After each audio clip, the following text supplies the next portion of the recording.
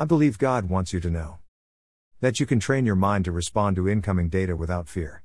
All you have to do is remember who you are, and that there is never a moment when you do not have God on your side.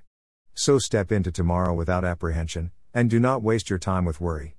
Rather, fill your time with creative thinking about how to move forward, no matter what happens.